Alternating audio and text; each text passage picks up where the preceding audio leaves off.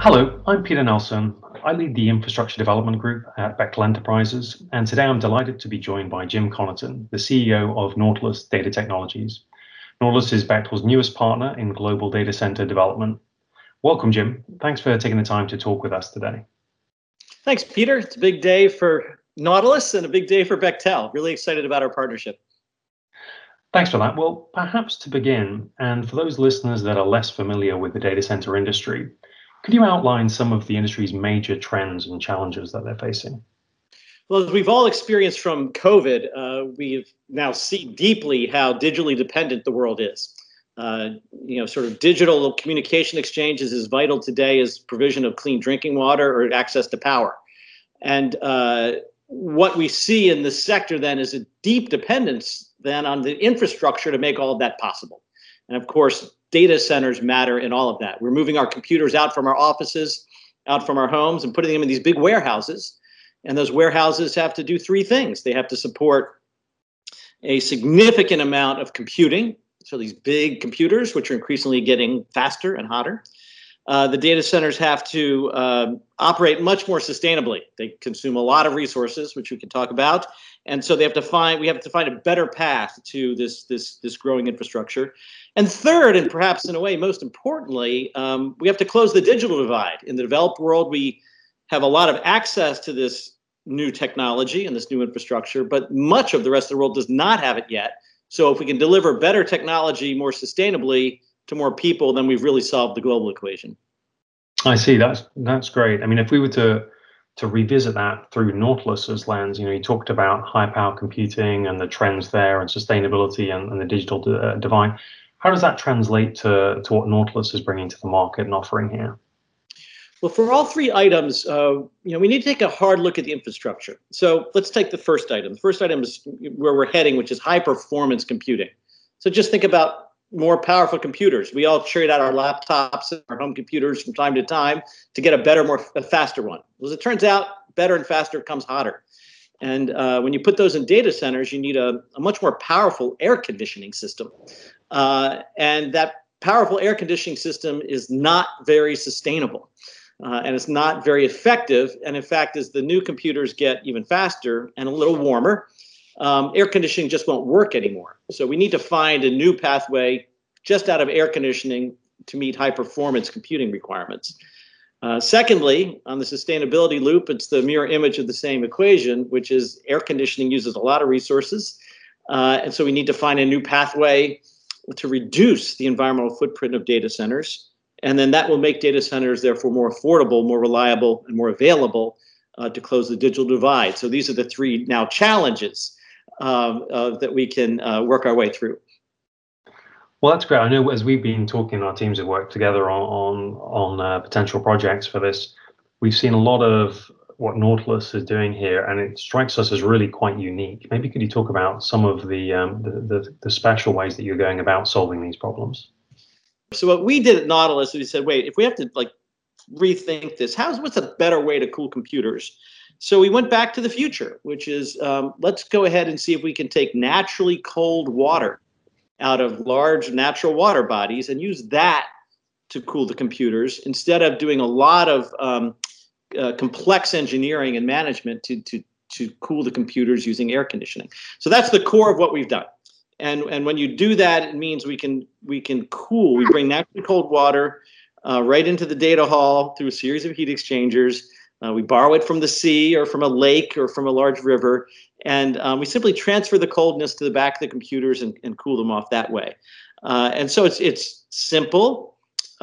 It's actually relatively easy to do. It's just the data center sector has never done it before. In fact, it's the way all other sectors cool themselves. So Bechtel has deep experience with thermal power plants.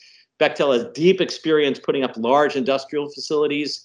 In fact, Bechtel has deep experience, with water treatment facilities and the like. All of these big pieces of infrastructure that generate heat, they use this technique. They take naturally cold water to cool themselves, and they've been doing it for over 100 years. Right, it's always quite.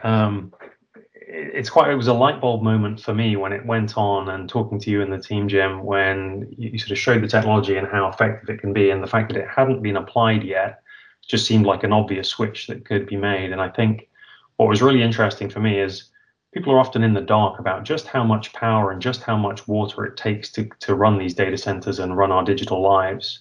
And it always strikes me that really the kind of energy and carbon footprint of the data center world, which is rapidly growing, is on a par with the pre-COVID airline industry. I mean, it's really up there, and it's not showing any signs of slowing down. So I think solutions like yours are really well placed to future-proof the kind of march of AI and high performance computing. Which going back to your point about the digital divide, data centers can then be deployed in more places. There are places that have scarce water supplies and less available power to run these facilities.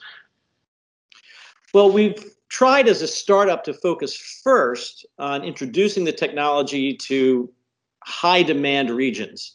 So around the world today, there are 15, 20 global hubs. And this is where all of our data exchanges. So we're having this conversation now, but it's running through one of these global hubs. And so it's places like Northern California, like Singapore, like London. But there are other locations as well. Ireland, as it turns out, is one of the global hubs. And we have a project that we're going to take all of the learnings from our first project in Stockton and apply them to an even more effective, more efficient, more sustainable design on a floating barge, and do that in a community in the west of Ireland that's very similar to Stockton. And we're going to help sort of reduce the footprint of data centers that currently sit around Dublin and move westward in Ireland and provide the opportunity to have dramatic expansion of data center infrastructure that will serve not just the needs of Irish business, but serve the needs of the globe, which is really quite exciting. In addition, we have a project that's unfolding now in Maine. And that's a particularly exciting project because that will end up being the greenest data center in the world, because we'll be using hydropower to provide electricity to the facility, so zero emission electrons. And we're actually going to be able to use the hydropower facility and the reservoir that sits above it as the means of bringing cold water into the data center. So we'll either eliminate our pumps or dramatically reduce the need for pumps. What struck me in our conversations is just Nautilus solution isn't one that's just found anywhere, and by virtue of that, each of us have to bring a lot of new things to the table. So it's not just our data center group working on this. It's the water and the cooling and the heat exchange folks and experts. It's the modular construction teams that may have been working on LNG facilities for us. There's all sorts of group teams that are coming together. And of course, Nautilus has assembled its own experts in developing the technology. And it's the confluence of all of that that I think makes this really quite special. Yeah, I think you're zeroing in on the fact that this is actually a horizontal partnership, although we might naturally think of it as a vertical one.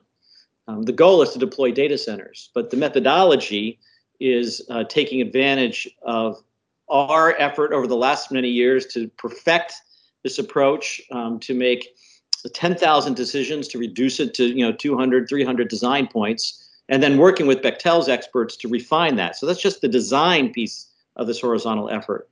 But then in terms of when you think about deployment depends on the expertise of Bechtel, who's used to building large industrial systems, managing large water handling systems, knows how to work at the shoreline, whether you're onshore or offshore, and knows how to deliver through your EPC processes everywhere in the world.